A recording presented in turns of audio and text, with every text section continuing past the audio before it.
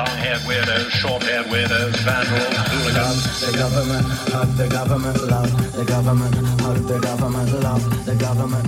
Welcome to The Politics Guys, a place for bipartisan, rational, and civil debate on American politics and policy. I'm Michael Baranowski, a political scientist at Northern Kentucky University. My guest today is Eric Posner, the Kirkland and Ellis Distinguished Service Professor of Law at the University of Chicago.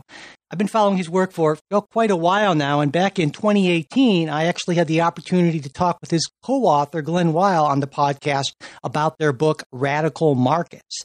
Today, Professor Posner and I discuss his latest book, How Antitrust Failed Workers. Eric Posner, welcome to the show. Thank you. Nice to be here.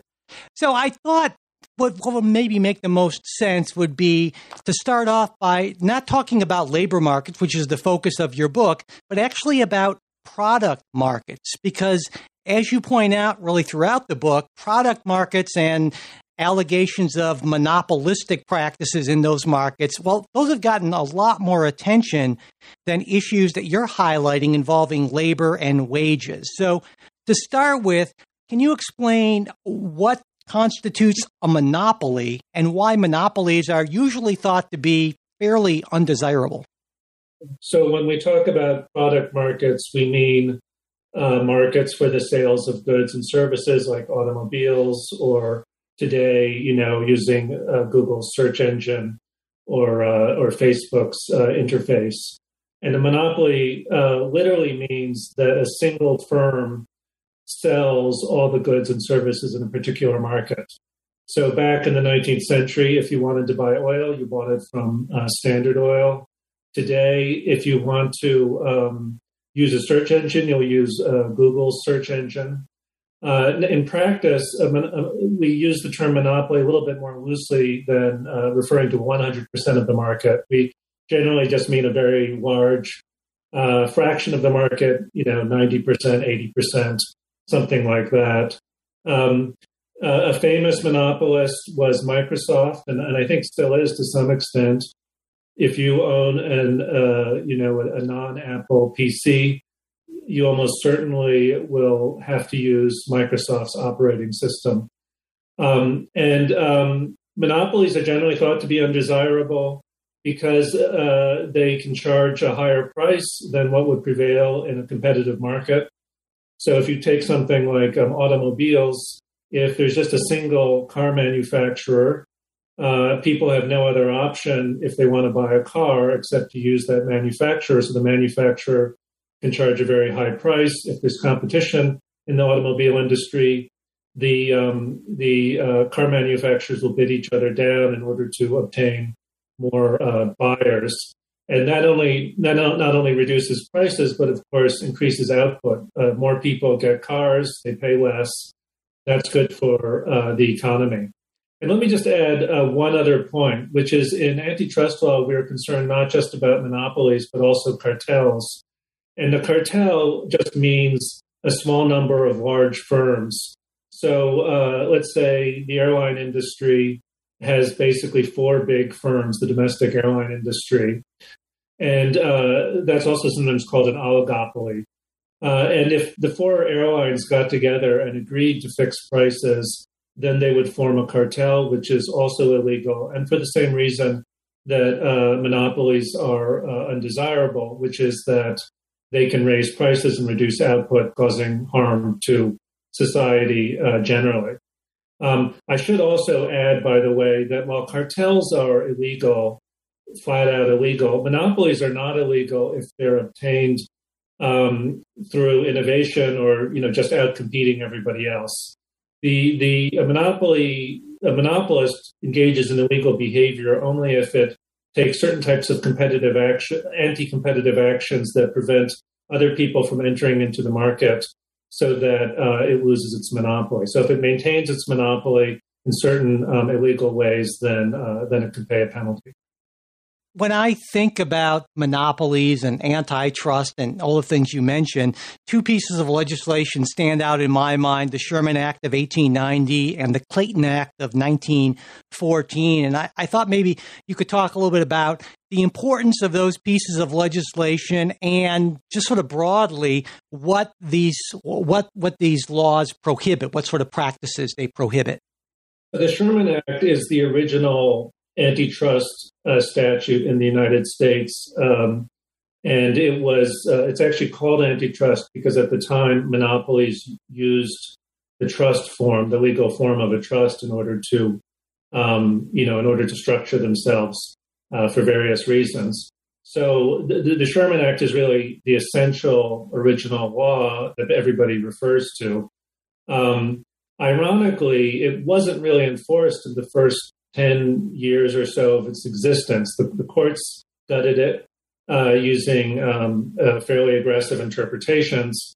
And so only when Teddy Roosevelt entered office and later Taft and Woodrow Wilson did the Sherman Act really get enforced the way it was supposed to be against monopolists. Interestingly, early on, the main successes that people had using the Sherman Act was against unions rather than large corporations. The Clayton Act, enacted under Wilson, along with the FTC Act of 1914, was basically just designed to strengthen the antitrust laws. And various other statutes since then have been enacted, which have incrementally strengthened the antitrust laws. But the basic structure of antitrust law can be traced back to the Sherman Act. And very broadly, there are two main sections of the Sherman Act, Section 1 and Section 2. Section 1 makes any kind of restraint of trade illegal, and that's basically been interpreted to mean something like a cartel, a couple firms getting together, entering into an agreement to fix prices or to, create a monopoly. Section 2 is focused on monopolies. And basically, it makes it illegal for an existing monopoly to engage in actions that strengthen or extend or maintain its monopoly. It also makes it illegal for firms to create monopolies in the first place if they don't do so in normal ways, like through innovation and regular market activity. And so I think this is where maybe we can come into the idea of monopsony. It sometimes doesn't flow trippingly off my tongue here, but because as you point out in the book, this legislation doesn't really distinguish between monopoly and monopsony. And I think this is maybe a point for you to explain to everyone what exactly a monopsony is and why that's sort of thought to be undesirable. So a monopsony is just a monopoly in a mirror. So a monopolist sells into a market. It's a seller. There's a single seller who sells goods or services to multiple consumers or other buyers. A monopsonist is a single buyer who buys from multiple sellers. Now, monopsony can refer to goods and services, or it can refer to labor. But consider, for example, Walmart. Some people say that Walmart is a monopsonist or something close to a monopsonist. It's a huge buyer. And so the people who sell to Walmart, the suppliers, they're facing, effectively one very large buyer. And Walmart can use its market power against the buyers to suppress the prices that they pay below the competitive rate. And although that sounds good, it's actually bad, because if the suppliers are being forced to pay to accept lower than the competitive rate, they'll produce less output, which means less economic growth and higher prices. Walmart will do well, as monopolists and monopsonists always do. They'll make high profits, but there'll be fewer sales ultimately to consumers. Now, a labor monopsony is just a monopsony where the sellers are people selling their labor rather than firms selling goods and services. And the same idea applies.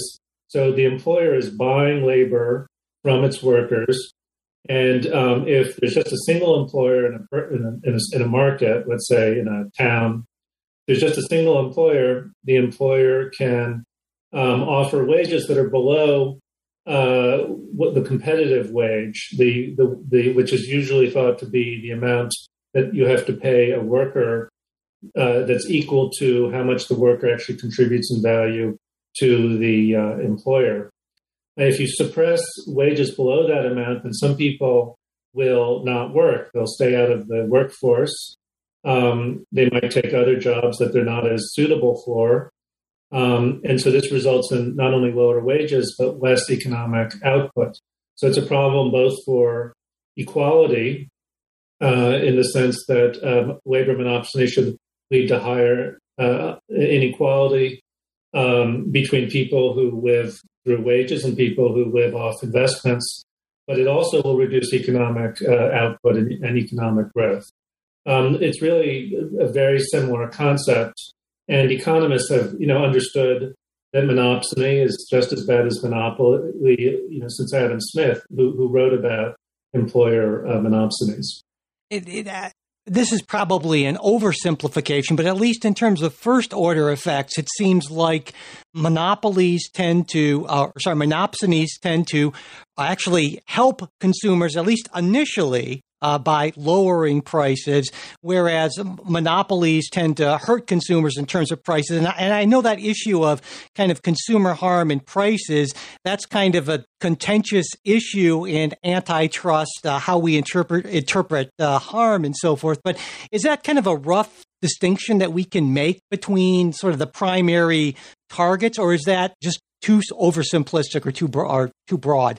Yeah, it's not accurate, and this is very common misconception people have. So it's important to be clear about it. So yes, the first order effect of a monopoly is to raise prices for consumers. The first order effect of a monopsony is to reduce wages. Okay, and of course, people are both workers and consumers. So there's a first order harm to ordinary people in both cases. If prices are high, that's bad. If your wages are low, that's bad. It's bad from a social standpoint. But it's not true that monopsony will result in lower prices in an immediate sense.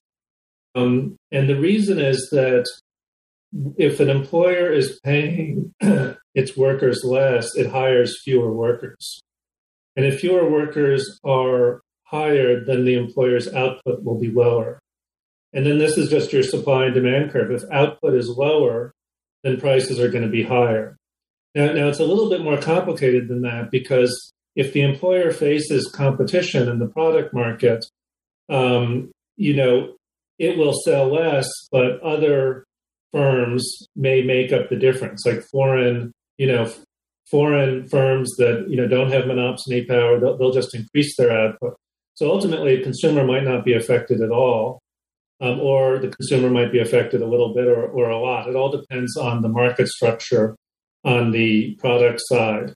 But there's no doubt that from just kind of a standard simple economic framework or social welfare framework, that the first order impact of monopsony is to reduce the well-being of people.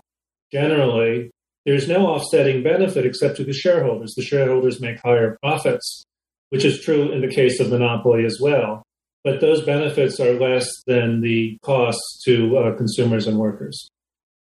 Yeah, I'm glad you explained that, because I think, as you pointed out, that is sort of a common misconception. And kind of moving on from that, I want to talk about measurement issues, because this is, as you go into in length in the book, this can really be difficult. I think we all get a sense of how you measure monopoly power. You can look at the percentage of searches done, say, from Google or Bing or something like that, and get a sense of that. But measuring monopsony or labor market concentration, it seems to me to be a less straightforward concept. Is that fair to say?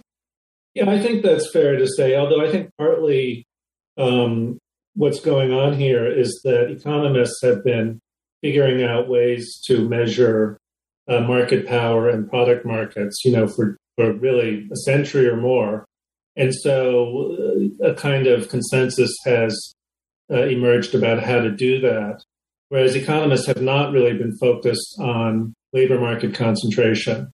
And so, people who are writing about labor market concentration today are drawing on what economists have done for product markets, but it's a work in progress. But just to explain, how this is done, in the product market side, there are kind of, two basic ways of measuring market power. And so market power, we mean a monopolist has, a huge amount of market power. It has the power to raise raise prices above what the competitive price would be in a competitive market. If you have a competitive market, nobody has market power. And, market power can be anywhere from, 100% to zero, depending on whether you have a monopoly or a competitive market or something in between. Everything is in between in the real world. And so it's important to have a measurement. And one way to measure things is just to take, let's say, the top 4 firms in the market, identify the 4 biggest firms, and add up their market share. So if you've got, let's say, the 4 biggest firms all have 20% of the market, then you say the top 4 firms have 80%. And if the top 4 firms have only, let's say, 2% of the market, then the top 4 firms have 8%. And so if, the index is 8%, you have a pretty competitive market. If it's 80%, it's a pretty concentrated market. And so the antitrust authorities, the regulators, and the courts will look at that number. And if the number is high, they'll say, okay, there may be a problem here. We have to do further analysis. If the number is low, they say this is not a problem. The other more standard method these days for measuring market concentration is called the Herfindahl-Hirschman index. It's a very similar idea, except you give additional weight when a firm is especially big. So under the Herfindahl-Hirschman index, if you've got a single firm with 80% of the market and a bunch of small firms, the number will be higher than if you have 4 firms with 20% of the market. And that's just because, a single dominant player is really going to have more market power. It's going to be able to suppress prices more than if you have a bunch of large players who can kind of coordinate with each other, but there will be slippage. We turn from, sorry, go ahead. No, please go ahead.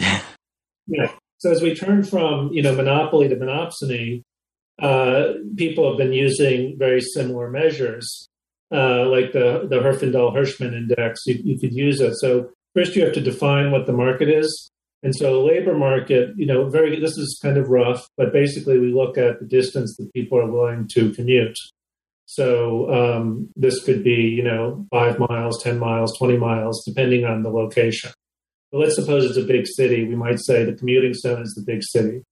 And then we have to identify the particular job. So let's suppose the job is accountant.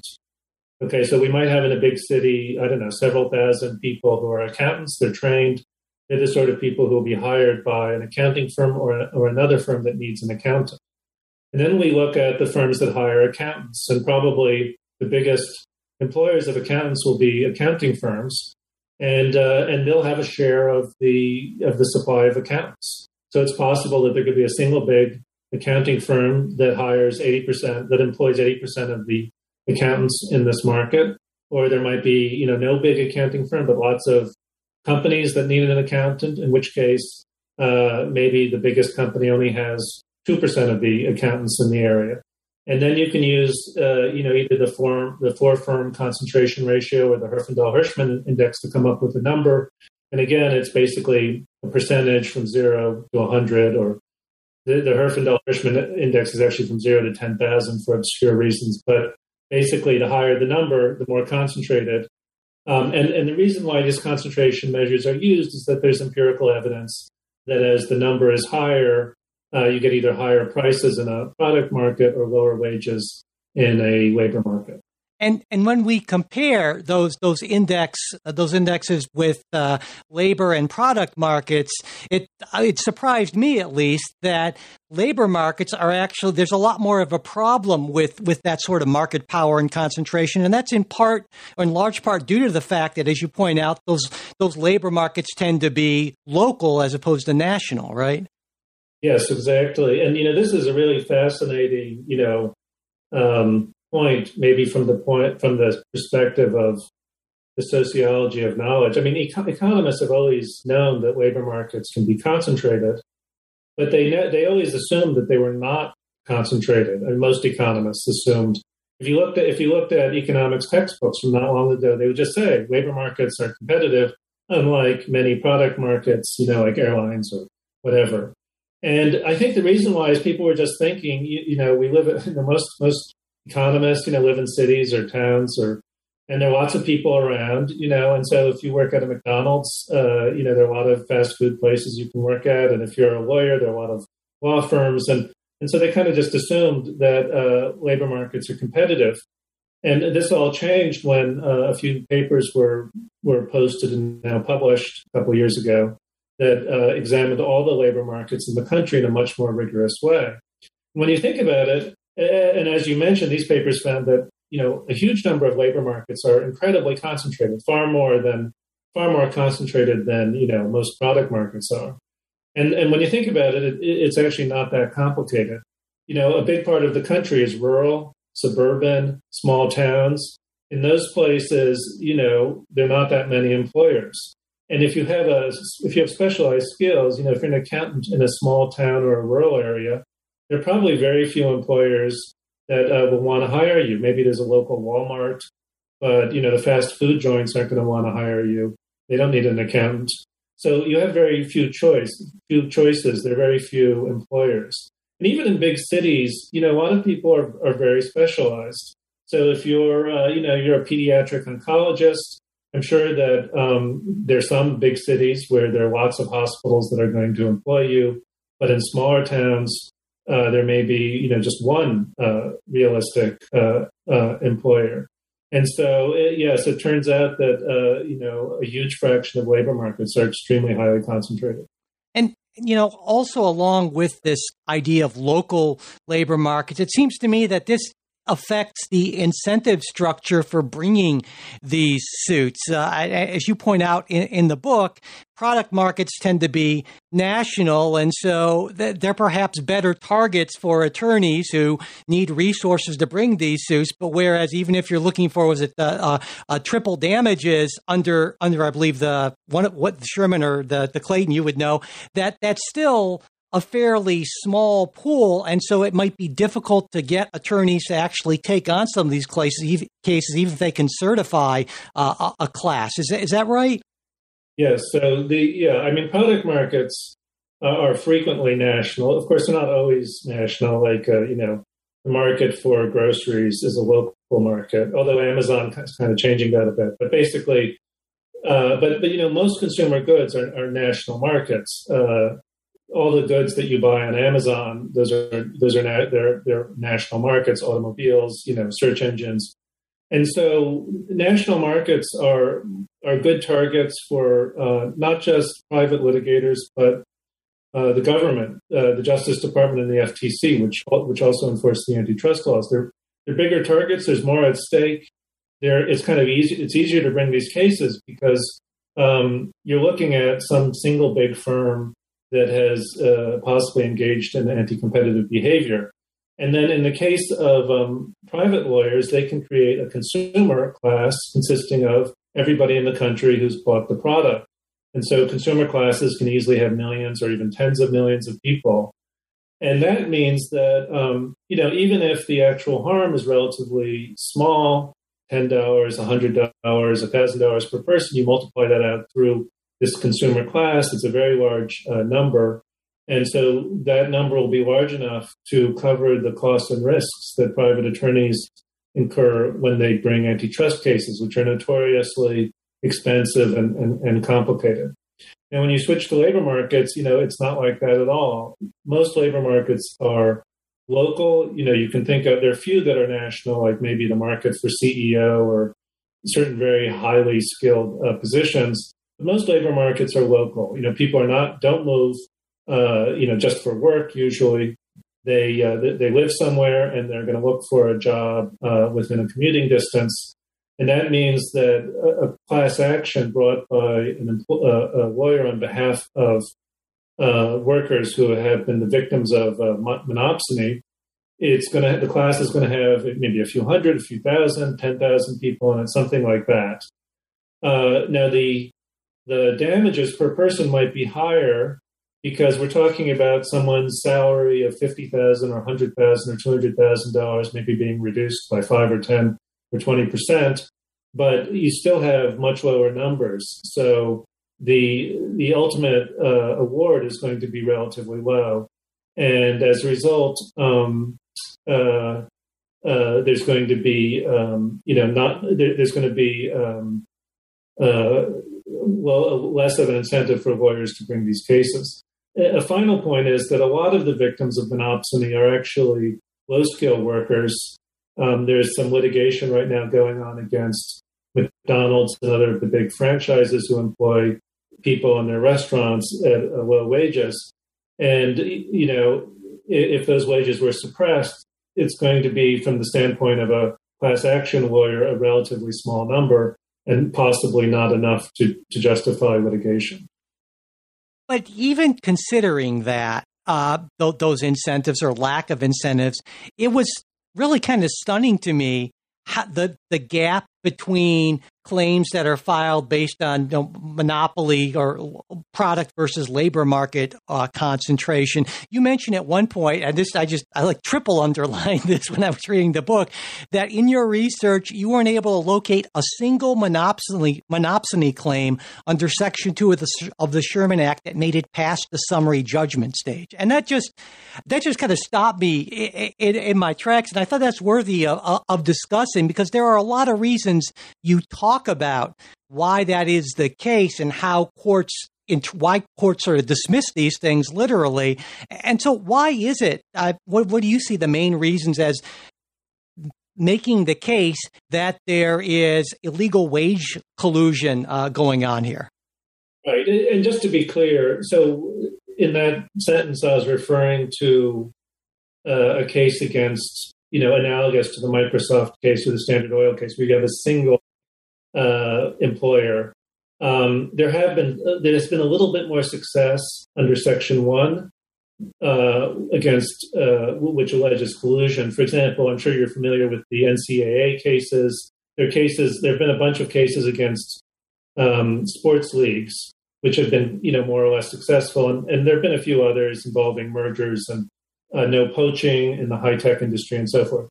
But yes, the bottom line is no successful Section 2 cases and a very small number of successful Section 1 cases, whereas, every year there are hundreds of, reasonably successful product market cases. So what's the reason for that? I think, the odd thing is, I think a big part of the reason is simply that people didn't realize that labor markets are often subject to collusion, that they're often not competitive, which is actually bizarre when you think about it. In The Wealth of Nations, Adam Smith talks about employer collusion, and he says it happens all the time, but no one ever talks about it. And he literally says that, and he says, in fact, the workers usually, they grumble, but they can't do anything about it. And whereas people, and he was also saying, people get really angry when workers in the 18th century, when workers unionize, form, the equivalent of a union, but they don't seem to care or notice when employers do the same thing. Why is that? And, maybe that employers are more powerful, more sophisticated, more subtle. But I think, part of the reason is that there's just this ideological gap. Just in antitrust law depends very heavily on the understanding of economists, and economists just didn't think about this. Another key part of the explanation is that in the old days, unions were important in trying in consolidating or aggregating the market power of workers to oppose the monopsony power of employers. And I think for a long time, people just thought, well, that's what unions do. We don't need antitrust law for it. That may well have been true, but unions have been declining over the last, half century or more. To the extent that unions were able to oppose labor monopsony, they no longer can. And then, there's just something about the law. There's a lot of path dependency in the law. The more antitrust cases or cases of any kind that are brought, the easier it is to bring those cases in the future. Everybody knows the rules. When plaintiffs, lawyers threaten, or the Justice Department threatens to sue antitrust violators, the violators will settle if they know that they've violated the law usually. And if not, the case will proceed. There have been so few, although there was a Supreme Court case in the 1920s that recognized an employer wage fixing claim. They just, never got started. And I think part of it is, as I said before, because of this general understanding, few cases were brought. And then on top of that, because so few cases are brought, people don't know what the rules are, and that adds to the risk and cost of litigators, so that they'll be even more reluctant to bring these cases. The problem, of course, is that if your CEO firms, if the firms are rational profit maximizers, as economists assume, and they know that if they engage in product side anti-competitive behavior, there's a good chance they'll be sued. Whereas if they engage in labor side anti-competitive behavior, there's effectively no chance that they're going to be sued. They're basically going to orient their anti-competitive behavior to labor markets rather than product markets. And so, there could be a very serious problem here as a result of this lapse in antitrust enforcement. But it also seems to me that there are what I might call measurement issues involved in making these claims about labor market driving down those prices, because even if we have access to salary data, which oftentimes we don't, which we do with products for the most part, there are so many things that an employer can argue go into compensation, right? It's not just the bottom line wage, but, benefits, healthcare, other things, even more intangible things like commute length, or if you can work from home, workplace culture stuff. These things have real value, but it's awful tough to kind of compare them. And so I was wondering, how much of a problem do you think those sort of measurement issues are when attempting to argue that employers are essentially artificially driving down compensation? It's definitely a problem. I'm not sure it's a problem that has prevented the emergence of labor antitrust cases. It's like, we haven't even gotten that far, and typically settle, if you can make it like a reasonable case. I think it will be more of a problem in the future as more of these cases are brought. Now, to some extent, there's a similar problem for product markets. If a particular product, as the economists say, the substitutes are not perfect, then you have similar considerations. So as an example, you could have different cars at different prices, but some are low quality and some are high quality. And in order to award damages, you're going to have to adjust for quality, so that you're comparing apples to apples. Now, for some products, that's really easy because they're identical. Like if there was a case, against, light bulb manufacturers or something like that, all light bulbs are basically the same. But, there are other types of products where there's subtle variations. Insurance policies, for example, insurance companies might have different kinds of service, or think of just like a search engine. What's the difference between Bing and Google? Google's maybe slightly better, a lot better. So if Microsoft, which operates Bing, and Google entered into a cartel, you kind of have to figure out that stuff as well. You'd have to have the quality adjusted. You'd have to have the quality. In fact, a lot of what's interesting in a lot of the tech litigation is that Facebook, for example, gives away its interface for free to consumers. And so you could argue, like, what's your antitrust claim if the price is zero? A lot of people think, of course, that Facebook has a monopoly, including the FTC. But, how could you sue for damages? Well, the argument is, well, people are getting bombarded with ads that they don't like. Their data is being taken from them in ways that they don't approve of. You can think of that as low quality. And if a successful antitrust claim brought by consumers against Facebook ever takes place, those sorts of issues are going to have to be addressed. I mean, the law can deal with these things. It does make everything a lot more complicated and risky. So I do think these complications do play some role in deterring litigators from bringing antitrust labor cases, but probably just at the margin. Another issue, it seems to me, is earlier you talked about, the market for, say, local market for, say, accountants or doctors. But as you pointed out with the doctors, doctor isn't just a job, a generic job. There are all sorts of, subspecialties and things like that, because even jobs with the same title aren't necessarily interchangeable. And it seems to me that what an employer is likely to do is to try to argue that the labor market should be defined, as broadly as possible, to argue that, there's no concentration because people can find another job in this market. And is that a significant issue, or do you think it will be a significant issue going forward, or not so much? Yeah, it is a significant issue. You get the same issue in product markets. Is the market for, is the correct market all vehicles, or, just cars versus light trucks, or economy cars versus luxury cars? And there's that same incentive on the part of the seller to define the market as broadly as possible. And there are economic or econometric methods for figuring out the market definition. But as you point out, this is a more difficult problem in at least most labor markets. I mean, some labor markets, the people are pretty interchangeable. I mean, the jobs are designed that way. But in the case of doctors, I'm pretty sure, the proper market is going to be fairly narrow. It's not going to be doctors in general. It might be oncologists or pediatric oncologists, or senior versus junior pediatric oncologists, or there are all kinds of complications.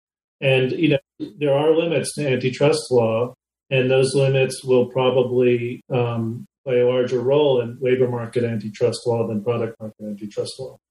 Another distinction that seems to me to be important is sort of the issue of what I would call friction. Because with products, there's often, with most products at least, there's not a lot of friction involved for the consumer switching from one to another for various reasons. Sometimes it's just like clicking a different button on Amazon or on your phone or something like that. But with jobs, it's very different. And you talk about this in the book, that switching jobs can be fairly involved, and that can have a tendency, right, to keep people in jobs even when they're being underpaid, where in a reverse scenario, when if you feel like you're paying too much for a product, it's a lot easier to switch. And that can be a significant problem, right?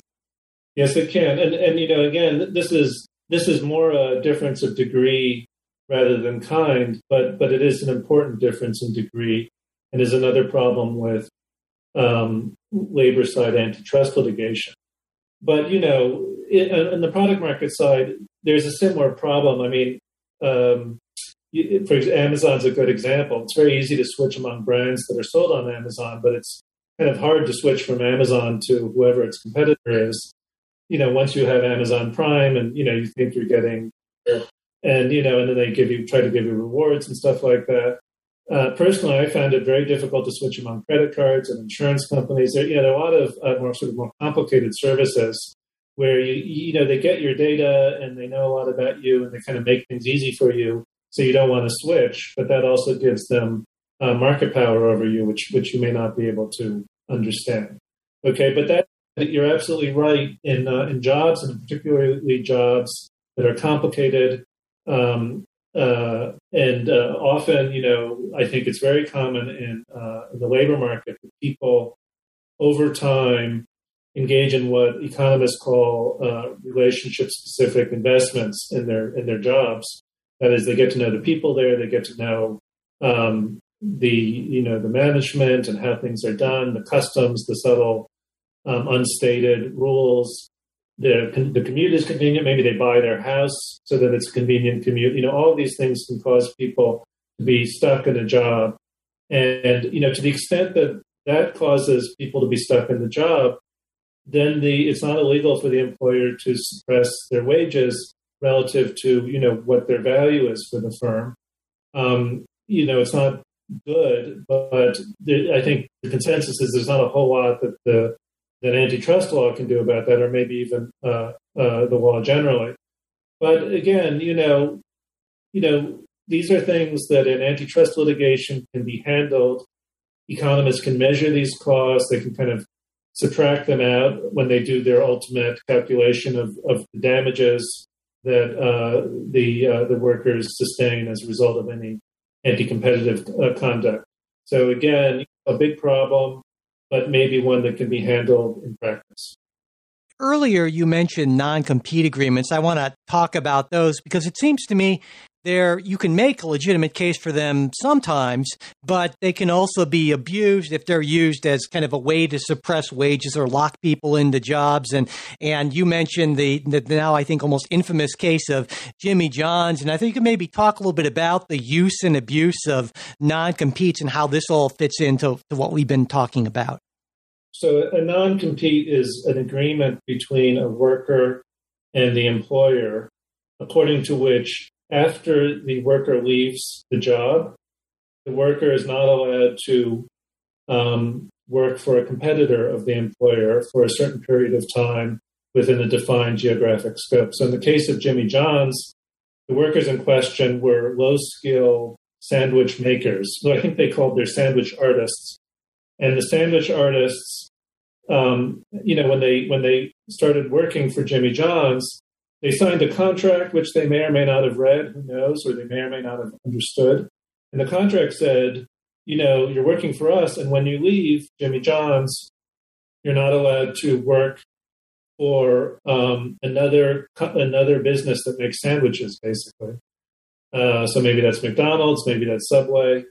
Within, I forget the exact, I think it was like 6 miles or something like that.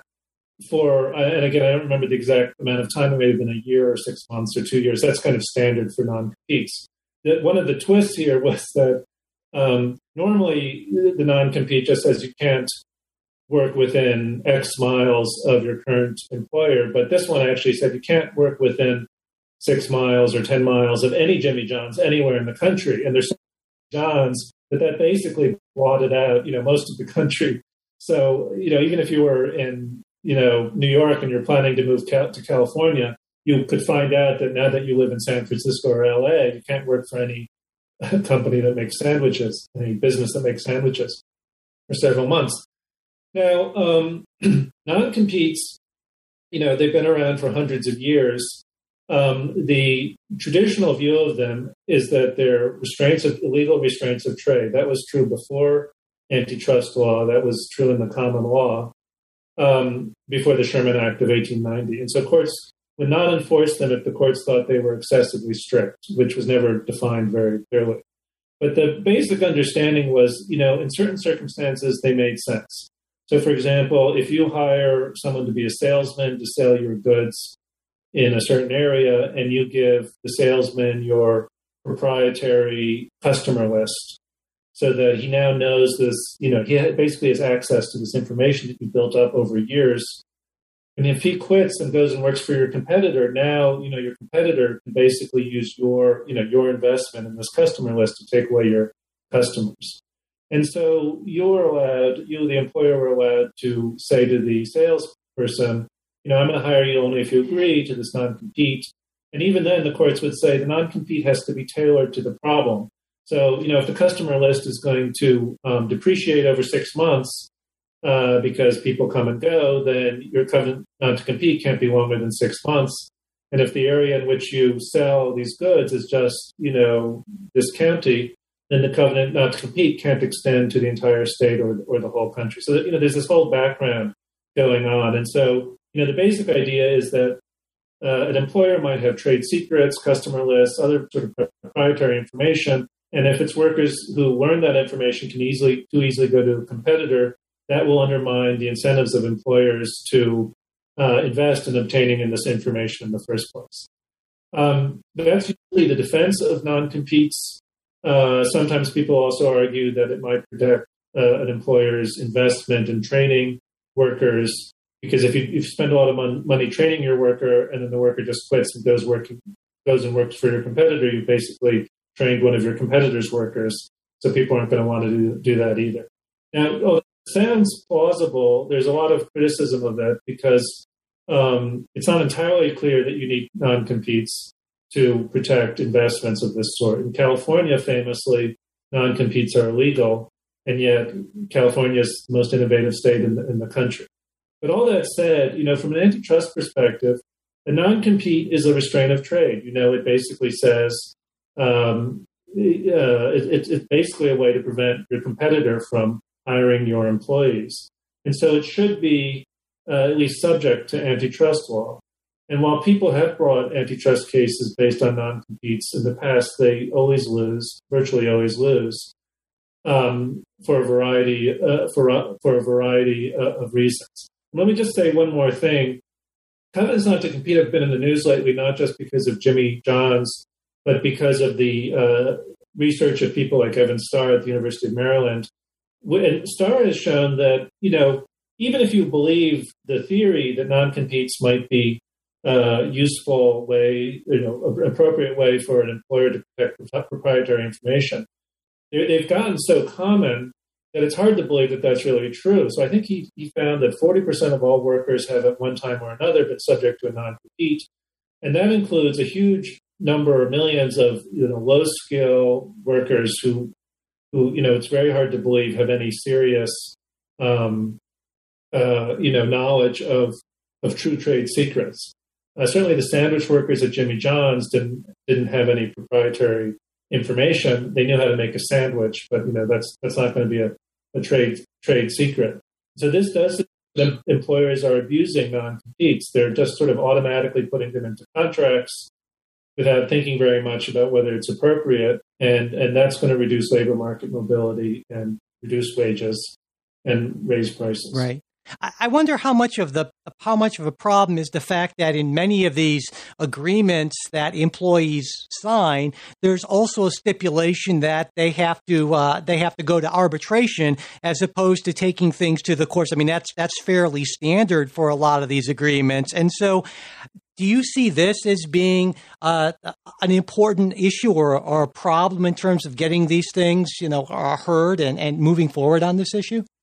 Yeah, it's definitely a problem. It's part of a larger problem. Firms have been using arbitration to protect themselves from class actions, including antitrust class actions. And so, just to back up a little bit here, arbitration in principle is a good thing because, if you're a worker at Jimmy John's and they tell you you can't work for a competitor, you're not going to bring a lawsuit. A lawsuit is way too expensive. So at least in principle, if arbitration is available, arbitration can be extremely inexpensive. Of course, it depends. That might be a nice way for the worker and the employer to resolve their disputes. And so there's an important policy in the United States of promoting or protecting arbitration agreements. But over time, people have begun to realize that the reason why employers use arbitration agreements is that they can put in the arbitration agreement that you can't have class arbitration, nor and if you have to go to arbitration, you can't go to the courts. So if you can't go to the courts, you can't bring class actions. And so what people now believe, or many people believe, is that what's really going on is that the arbitration clause, whether it's in an employment contract or in a sales contract, is used to prevent private lawyers from bringing class actions. So if they bring a class action, the court will dismiss and say you've got to go to arbitration. And then you almost always cannot bring your class action in an arbitration. Your 10 million class members have to each individually do it, which is, if the amount at stake is relatively little, no one's going to do that. I'd like to see, some progress to rein in arbitration agreements when they're used in this way. What about no poaching agreements? There are some similarities maybe between that and non-compete. Can you talk about those? Because we've heard about that in relation to some tech companies' agreements they've had, because it seems to me that if these agreements are informal or at least unwritten, they can be pretty difficult to demonstrate, to substantiate. And so could you talk about how important or how big of an issue these sort of agreements are in this area? Yeah, I think they're quite important. So the tech case you're referring to was a lawsuit brought by the Justice Department against Google, Apple, and, all the other big tech companies back in 2010, alleging that basically the CEOs of the tech companies, including people like Steve Jobs, had agreed among each other not to poach or hire away software engineers. So, for example, if you're at Google and there's a really great software engineer at Apple, you might try to hire that person, but under this agreement, you just can't. The result of which is that wages will be suppressed because, the person at Apple can't say to Jobs, if you don't give me a raise, I'm going to go to Google, since Jobs knows that Google isn't going to hire that person. So no poaching agreements, in antitrust law, they're called horizontal agreements. They're relatively easy to litigate as long as you can prove an agreement. If companies just kind of independently adopt a policy of not trying to hire away from their competitors, that's lawful. And that's just called parallelism. And so the problem for plaintiffs, including the government and also workers, is they might get the sense that competitors are not hiring away workers, but they're not going to be able to stop that. They're not going to be able to bring a claim unless they actually have evidence of agreement. And that can sometimes be hard to get.